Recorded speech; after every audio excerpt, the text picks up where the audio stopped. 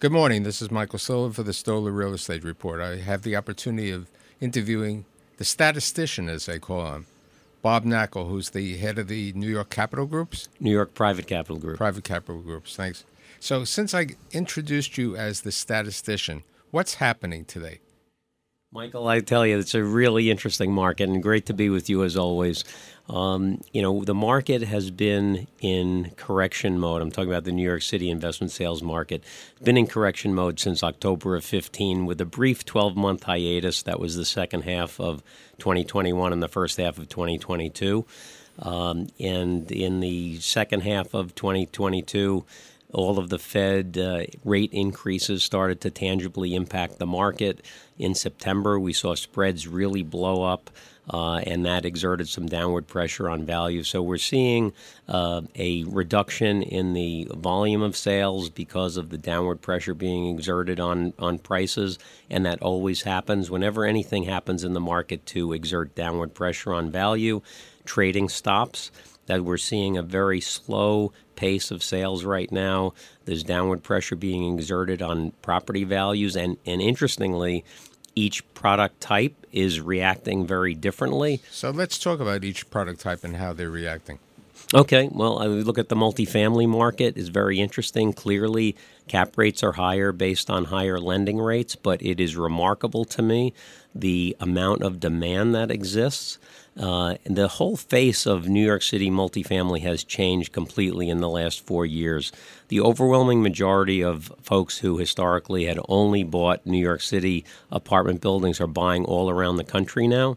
And a lot of people who have been priced out of their local markets are now coming to New York because where the New York City market always used to have cap rates 150 or 200 basis points lower than around the country, cap rates are fairly consistent throughout the U.S. today. So we have a lot of new people coming in, demand is robust, and transactions are happening.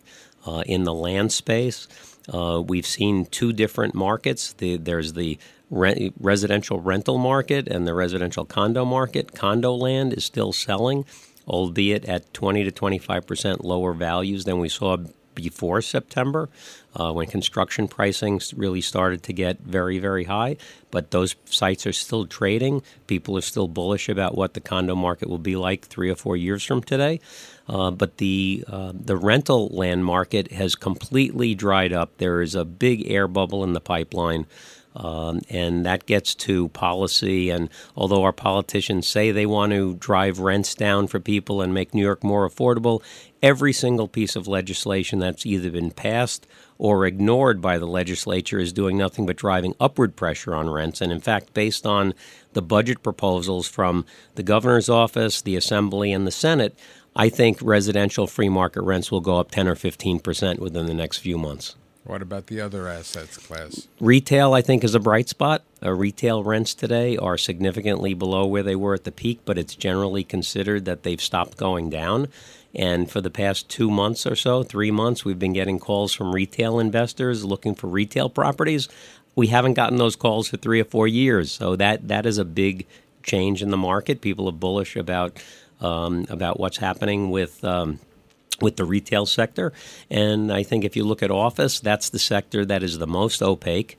It seems like new construction Class A office is doing phenomenally well.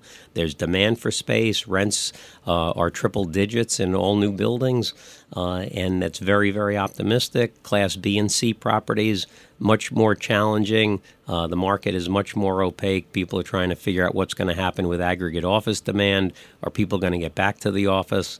So there's still a lot of question marks, and everybody's talking about converting these older, obsolete office buildings to residential.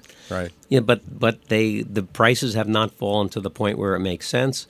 Our legislators have not put in anything like they so brilliantly did with the 421Gs in Lower Manhattan. 421Gs, we went from a market in Lower Manhattan that had 1,800 dwelling units to nearly 30,000 units, all because of the 421G, or primarily because of the 421G program. That should be implemented citywide. We have far too much vacant office space, not enough housing. There has to be a way to create the right incentives to get the private sector to invest billions of dollars to convert this unused, obsolete office space into housing. It would be great for the housing market, and it would be great for the office market. Well, with regard to the investors, are there foreign investors back? Where are the investors from? A lot of the investors are New Yorkers that are new folks that have emerged out of New York that are starting to get active. We have investors from around the country. And on the foreign capital side, most of the foreigners we're dealing with today are high net worth individuals and families. The institutional capital has not come back in nearly the way we saw it in 2014, 15, and 16, which was really the peak of foreign institutional capital buying in New York. So there are a few institutions that are looking around, but for the most part, the foreigners we're dealing with are high net worth individuals and families. Okay, with regard to the dealers, who's providing the financing today? Are they the private equity groups? Are they leading? Or is it the bank? Yeah, traditional banks are lending. Alternative lenders are lending. There are a number of folks that are active and view it as an opportunity. Clearly, you're seeing banks wanting to be more conservative, looking at who the sponsor is, being a little more careful about the loans that they're making. But there is a need for capital, and people are taking advantage of that opportunity. So are we seeing more people joining the lending business now? I think you're going to see all types of people looking to fill that void. It's a profitable business, especially today. Spreads are very, very big. So there's an opportunity to make money in that space. So do you see traditional banks going heavy into the market, or are they going to be cautious, especially in light of Silicon Valley and the Signature Bank deal? I think it's going to vary bank to bank. Certainly, I think the larger banks have been a big beneficiary of what's gone on over the past couple of months.